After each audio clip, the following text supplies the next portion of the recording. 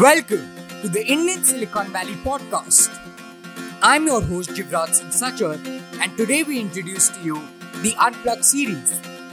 Unplug, quite the unconventional entrepreneurial word you might think, and rightly so. In this series, I speak with one of the founders I've already hosted in a completely candid manner, discussing industry trends, business models, product expertise, and much more. For Unplugged #1, I am honored to bring back Mr. Yash Kotak from the first episode. Yash answered the why for us, but he opened up a lot of questions. Everyone wondered what hemp was, what Bohiko does, and especially how Bohiko is innovating in a startup space as concentrated as India's.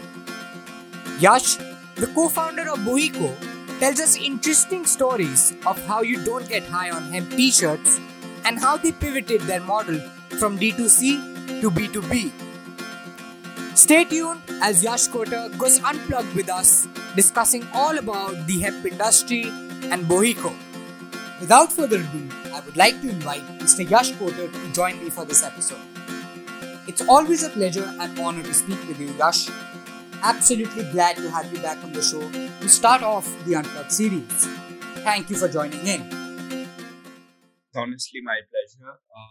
Somehow, things you do keeps pulling me back towards your endeavors. I'm really happy to be a part of this. Thank you. Thank you for being so kind. We'll jump right to what the audience wants us to ask you. So the first question is pretty basic in terms of understanding more about the business model and Bohiko in general. So we'll start off with what is a very enigmatic question, which is, what does the cannabis industry essentially entail in very layman terms, if you can explain it to our audience? Absolutely. I think we can do the whole show around this topic, but I'll try to keep it as short and sweet. So the cannabis industry in India is a very, how would I say, it's a bag full of mixed emotions, right? Like there's so much happening about it. If you go to see the cannabis crop originated in Central Asia and the Himalayas, right? And this was way back in 2000 BC. Cannabis as a crop is older than some religions. It's older than democracy as a concept, right? But even though that has happened, cannabis has not really been able to flourish as a crop because of all the taboo, the myopic mindset attached to it. So yes, earlier there was this entire stigma, and because of which cannabis was kind of a banned substance. But you consider the modern day cannabis industry is just 30 years long, right? It is making a comeback. There is a resurgence that one can see, and there are different kind of industries that cannabis is being plugged in. Now, keeping it very specific to India, right? In India, the cannabis industry is as old as Bombay Hemp Company, right? I would say that it's just 7.5 years old because before we started out, there was no private or public enterprise that was trying to promote the cause of hemp, right? Or cannabis. That's where we came in and we realized that, okay, what can really happen with cannabis and what is the exact scenario? And that actually took us to the on-ground, villages, and mainly North India, where there's a lot of wild and feral cultivation and growth of cannabis.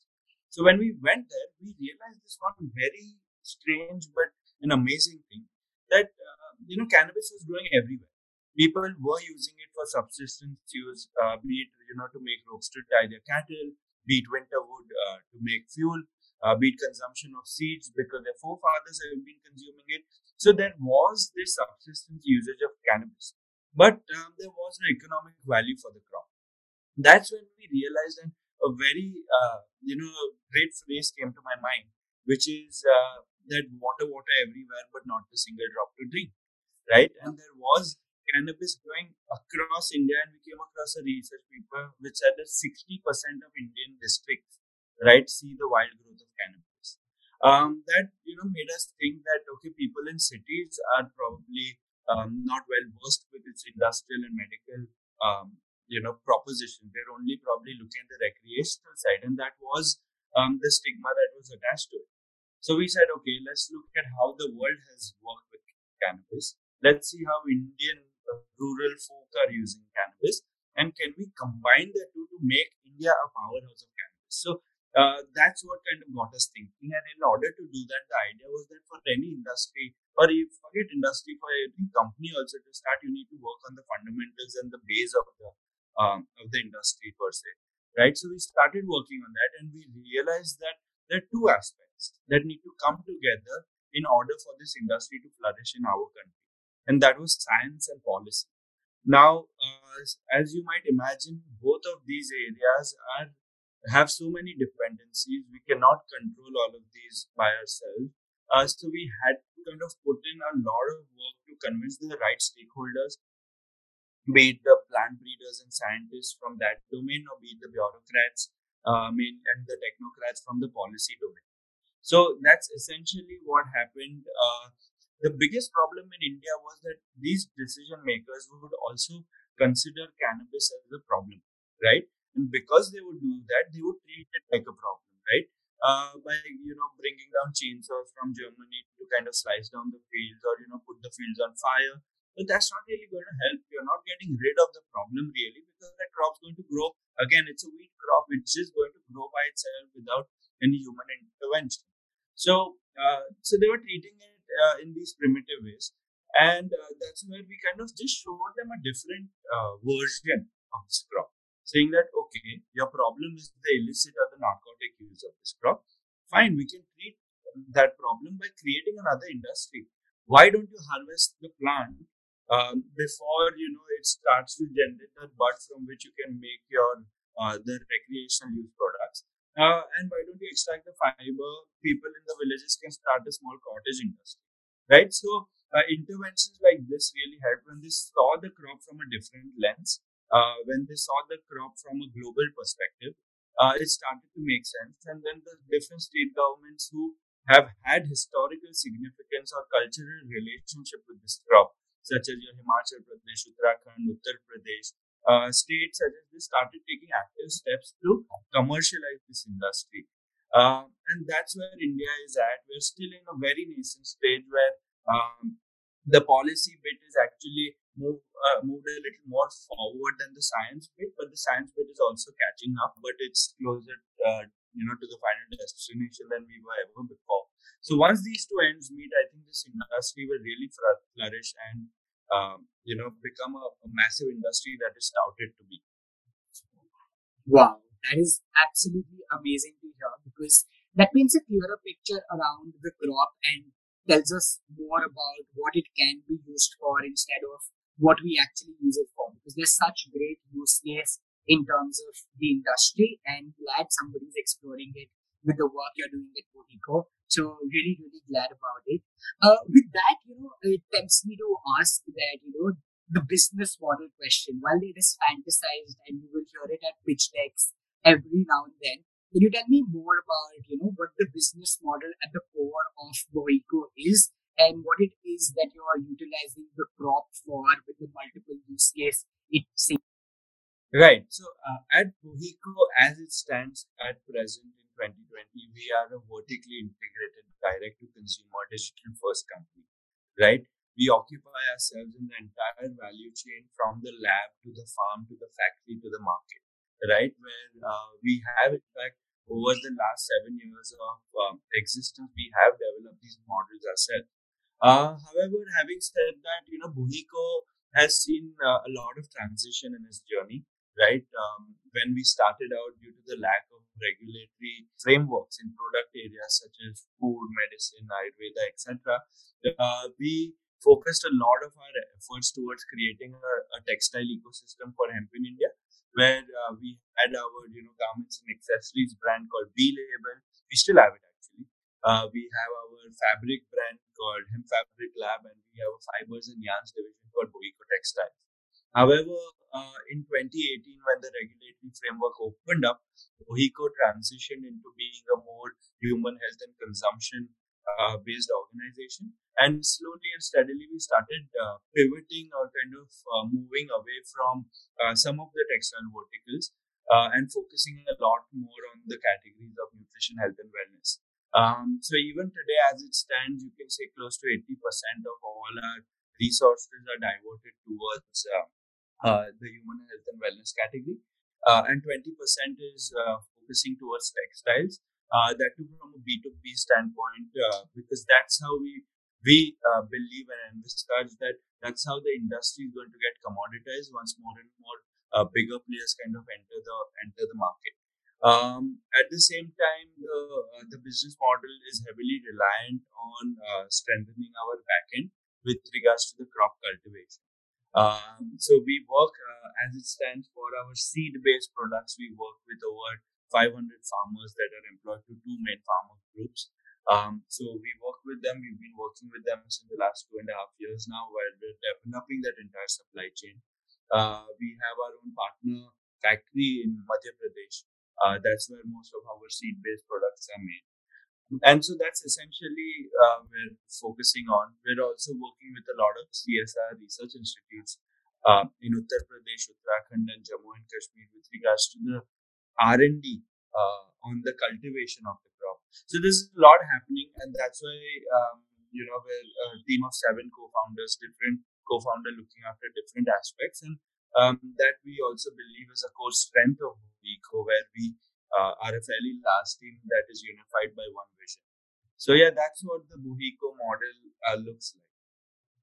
Wow, that is really, really fascinating, because to see that there is so much going on, yet so much synergy at each point in time, and being operational for 7 years and the growth trajectory moving upwards always is a treat to watch. So thanks for walking through that entire business model. I'm sure that's going to give us more clarity in terms of what it entails, what Buhiko does, and how hemp can be explored further. But that points me to an interesting question, which is, there are so many consumer brands. You spoke about nutrition, you spoke about apparel, you spoke about other consumer brands. So can you take a quick minute or two to, walk us through the specific consumer segments that you're trying to target, and how's the industry experience been in those specific consumer brands? Right. So playing the end consumer game is quite a tricky play, right? It's not, to be honest, it comes with a lot of patience, and you have to really make the right kind of decisions. The current world is VUCA, right? Vulnerable, unpredictable, and you don't really know what's really going to happen. And of course, given the current pandemic, the industries are evolving, right? How people were looking at the consumer is evolving, the positioning is evolving. So there's a lot that's happening right now as we speak, right? But given our experience, when it came to B Label was our first kind of consumer brand that we rolled out, which was rolled out in the year 2016. We realize that the consumer is evolving, right? Is first the brands used to be in a commanding position, and whatever they used to sell, the consumer would kind of fall for that, right? But now the consumer, thanks to the age of hyper information and internet, the consumer is far more evolved, is reading a lot more. In fact, we realized this one thing when we did a consumer study internally at Buhiko, that most of the consumers are finishing 60% of their buying journey before they even come on the website, right? By word of mouth, by getting to understand what the market is doing, what is available, the options, etc., etc., and then they are coming on the website to make a pick, right? So it's very important to engage the consumer early on, and that's why things like your email marketing, influencer marketing, all of those things become an extremely strong pillar to kind of get to the final consumer. Because right now, if you go to see, the consumer is also spoiled for choices, right? The consumerism as a concept has increased so much. There's so many brands out there, and if you go to see now, what is happening is that first, different brands used to have different niches. Now those lines are very blurred. Now a lot of brands have like competitive niches, right? Like for example, if you go 5, 6, 7 years ago, organic clothing was, there are very few options available. But if you talk about today, there's so many options for organic clothing, right? Then there are different story points that kick in. So there are new and new challenges that keep coming up in different phases of a consumer brand, right? And the most important thing, and to stay relevant in the mind of the consumer, is the product itself. I often say this to our teams also internally that let's not make products and then look for consumers. Let's identify our consumer first, identify the needs first, and then let's make a product, right? So that entire funnel is changing. It's kind of tilting on its top right now. That's extremely critical. And to be honest, no matter what you do in terms of your sales and marketing, the final thing that will really bring a consumer back to your brand are only two things. One is your product, and the other is the service. If one brand can really crack these two things, which are, to be honest, they're just two simple words, but they're extremely complicated and dynamic kind of areas to really kill, right? But if a brand can really make sure that their service to the consumer and the product offering to the consumer are on point, there are very good chances that the consumer will stick despite all the options available. So this is my take on it. Of course, we at Rico are still evolving in this space, and since we have changed our approach and model as to how we look at the consumer, we have really benefited a lot from it. And I guess onwards and upwards from here. Absolutely, onwards and upwards indeed, because it's been a great journey, and as you said, it'll be exponential as we move forward as well. But to understand the change in perspective towards the consumer and to create products according to identified consumers who's might you from that take of yours, and it was great to understand how the D2C industry works and how people talk about it, because it's again some of these fancy terms cannot be decoded and we just go along the flow, but this gives a comprehensive viewpoint. So glad for that. But moving ahead, when we talk about cannabis again, given that you're now taking out time and there's more awareness now, I'm sure back in 13 when you started, there was not such awareness. So when you were going into market, it'd be interesting to know how the consumers reacted to it and how the feedback loop responded for you. Right. No, I mean, selling cannabis-based products, the number of stories that come your way are kind of countless, Yeah. right? And I can go on and on. But there are some that are at the top of my head that I will be very happy to share. So when we started out, right, our core thing was that when it comes to the consumer and consumer purchasing a cannabis product, right, the idea is that they don't have to learn about something. They need to unlearn about something and then relearn about it, right? Because when it comes to cannabis, what's in their mind is probably that bang drink on Holi, or probably a recreational, cannabis joint that they might have shared with someone at a party. So that was the myopic mindset that was attached to this crop. Now, if you want people to kind of think away from it, right, and think about, the bit that we're talking about, which is the industrial and medical side, how do you do it? So what we did was essentially we started positioning. We did a lot of like direct to consumer events in terms of exhibitions and pop-ups and all. And that's where our most important learnings about the consumer came. Because when you interact first time with the consumer, that's when you really get to know. That's when the ice really breaks with the brand as well. So when we do these pop-ups, we don't just put out our products. We actually say that when it comes to a cannabis-based product, you're not buying a product, you're buying an entire story. So how do we create that entire journey within, like when someone walks into like our pop-up shop, they should kind of be immersed in this entire journey and the story of cannabis. And we always create that, right? If you just, have passed by our booth, you'll know that there's a lot happening, there are different styles that are occupied. So we often do that.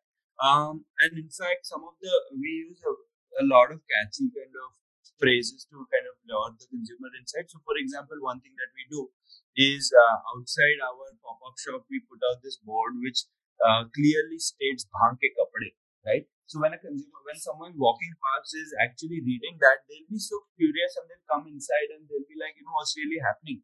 And more often than not, there's another garment shop next to our brand which is selling pure cotton-based garments, right? They never have these little kind of knickknacks that they can play around with, and it's just another cotton garment. So when the consumer starts walking in, they ask you the funniest of questions, right? So in fact, one of the most asked question to all of us till date is if I wear this shirt, will I get high? Right now, that might sound like a funny question, but if you think about it, right, it's literally a great icebreaker. At least someone's asking, and the ice is broken there, and you get to. And then we often say this as a response that you'll only get high on fashion, right? And then we explain them the entire journey as to how we use the fiber and how we kind of turn it into fabrics and then garments. And then they're very curious, right? And they touch it, they feel it. So automatically they start to respond more to it, and they start kind of subscribing to the story. Similarly, we get a lot of different questions. As when we're selling hemp seeds, some people think that we're selling ham, and we've been asked that question, is ham? And then you have to really dumb it down and break it down, because especially for the older generation where cannabis has been like a stigmatized crop, it's our responsibility to break it down and make sure that they get that to push. But yeah, these are some of the fun and interesting stories that come to my head, and that has really worked for us. Wow, that was really, again, very, very fascinating to hear. Funny, but I understand that, it gives a talking point and at least starts off a conversation, unlike other brands which have to seek customers. Here it becomes a process of exploration for the consumer end. So, again, great to hear that and very, very interesting. But hope this gets normalized further and everybody is more aware of the industrial usage of hemp and the great work you're doing, and it keeps going ahead. Next up, I'd like to touch upon a strictly, again, very, very entrepreneurial term, product market fit.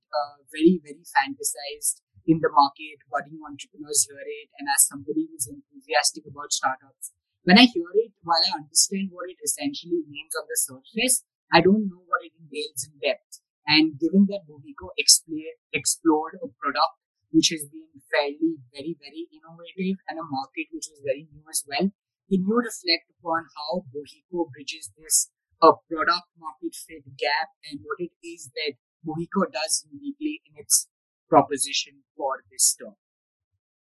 Right.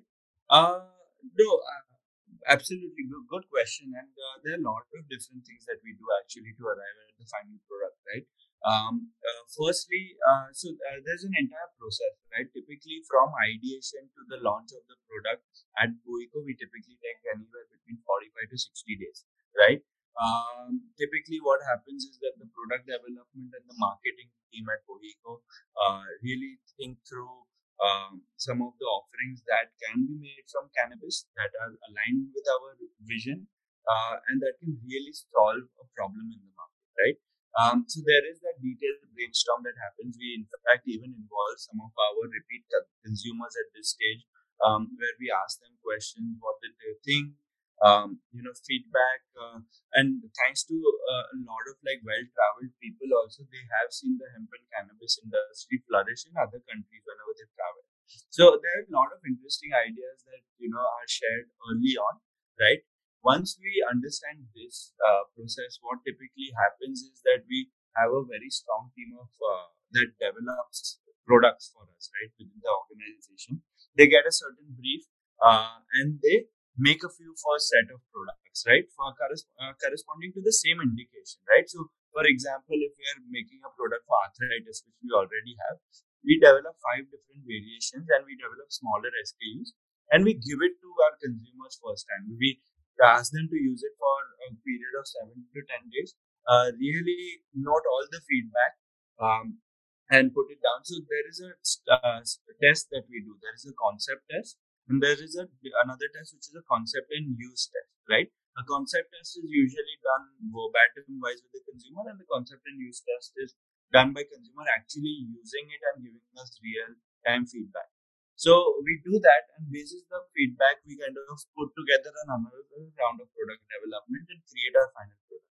And then there's of course a lot of feasibility study after. You have to test the packaging. You have to, because an arthritis pain product, for example, right? If it comes with like a how would I say it, like a squeeze on dropper, then it becomes very difficult for people who have arthritis in their fingers, right, around the joint. So there's a lot of learning that we go through and we keep the consumer right at the center of it. We often say this to each other that one unhappy customer is the biggest source of learning we have. So we don't let the consumer go. We take all their, why they were unhappy, and then we try to imbibe it in our entire, design of the entire journey and the product. And basis that the product keeps evolving. I don't think that once the product is in the market, it's too late or something like that. You can always, because once the sample size increases, once your first 500,000 consumers have used the product, and you really tabulate that data through a consumer survey, you can get some amazing feedback. Amazing feedback. Like one interesting story that I'll tell you, right, is that when we launched our arthritis pain product, right after the first 3 months of the product being in the market, a few consumers actually came to us with a very innovative insight, right? And that insight was that whenever I have applied my previous arthritis oils or creams or balms, they always give us that thanda garam effect. Like the Indians are used to that physical characteristics a lot. Thanda garam lagega, so meaning something is happening. So we said, okay, this is a great perspective. Maybe the thanda garam bit is not really going to do the job of helping them with the arthritis, but psychologically they're more at ease, right? So we started thinking that, okay, can we add menthol or camphor or some other ingredient that can help us gain that effect, right? So these are some of the insights that you get along the way, and if that really makes sense and drives home a point, then you try to integrate it. So we often do that. We're very close to our consumer, right? Like, in fact, me directly also, I speak to so many consumers, know them by name firsthand, and that, to be very honest, helps me evolve as the front-end guy at Bohiko, but also helps Bombay Company evolve in terms of its product portfolio and things like that. That's what we do at Bohiko to make sure that our product and market fit is on point. Absolutely. That seems really, really interesting. And again, the way you've explained the product market fit segment of, being able to articulately talk to the consumers, irrespective of being a co-founder and being continuously on the loop and doing the multiple other things you've done right at Bohiko, that's certainly going to take a cue for all of our journeys and the consumers who are listening to this podcast right now. Thanks, Josh, for that. So as we go on to the concluding segments of the episode, can you very simply point out the three myths, the highest known myths or commonly misunderstood terms about hemp as an industry or as a product, and something that you would like to clear out in the air for all of us? Right. So when it comes to cannabis, of course, it's a crop that's surrounded by a lot of myths. Top three myths that probably come to my head are that the recreational cannabis that one uses and hemp, right, are chalk and cheese, right? It cannot get you that high, right? Hemp will no chance get you that high. Even if you smoke 1 acre of a hemp field, it'll only give you a headache by the amount of smoke in your body, right? I often say this to a lot of people that look at the cannabis family as the cat family. There is the wild tiger in that family, and there's a domesticated cat, right? Same family but different species. So hemp and the recreational cannabis are very similar to that. The second myth I would say is that the active component in cannabis, which is THC, which is responsible for that euphoria effect, is because of which you get high, is not all that bad. It has also a lot of medical properties with regards to pain, appetite stimulation, and things like that. So it's not only recreational use substance, but it also has medical significance. And the third and the last myth is that if you use hemp products, you will not get high. You will not get high wearing a hemp shirt. You will not get high eating hemp seed. They are completely out of that bracket. So I think those are the three myths that I would like to bust for everyone. Wow, that is absolutely great, and thanks for putting it out there in the air, because I know for a fact that a lot of people around still believe that hemp can get you high, but no, that does not happen to be the case. There is much more usage to hemp than what we see it as, and just recreational purposes. There is great industrial usage for it, and there's been great revolution done by people like you, youngsters who are creating revolution in the industry. Thanks, Yash, for that. And as we conclude, as I go on to the concluding question, I'd like to ask you that, you started off in 2011 and ventured into uncharted territory because this was a product which is not your forte. You all don't come from scientific backgrounds per se. And you were going into a market which was pretty unexplored and at a time where people still had the myths we just spoke about. So for somebody who's been able to, venture into and go against all of the inhibitions that would be there, what would your message be to everybody who's listening as a young entrepreneur or as somebody who aspires to be in the entrepreneurship industry to have a passion that you necessarily don't come from, but have that vision, that perseverance, and go out there and achieve it? What would be your message to those people listening? Right. What I would essentially give is three advice, right? And again, these are some things that I have learned along the way and something that my other mentors have told me and they have really resonated with me. So I'll pass on that. Number one is be persistent and patient at the same time. One needs to be patient with regards to their final and end goal, but at the same time be persistent to get the smaller wins out of their way so that they can get to the goal faster. Another thing, Mr. Tata, who is one of the investors and also a mentor to the organization, had once told us in one of the first meetings that just remember this, guys, in your journey, that there is nothing like a right decision. You take a decision and then you make it right. So that really stuck with us and it helped us make faster decisions and to even stick to some of our decisions. And third thing, which I actually read over the weekend, right, and it's really stuck to me that one says that, to be an entrepreneur, you definitely need to have the ability to do something and also need to put in all the hard work. But there's this one third thing that often gets missed out, and that is that, that passion towards a certain subject. If you really are passionate about a certain subject, then trust me, you will put in that much more in order to kind of achieve success. One definitely needs to celebrate progress over success is another thing I would say. It is very important to do that because, again, it can take a lot of time to achieve success in a certain area, but you should definitely celebrate progress more. So yeah, these are some of the wise words that I would kind of part with that have really stuck with me.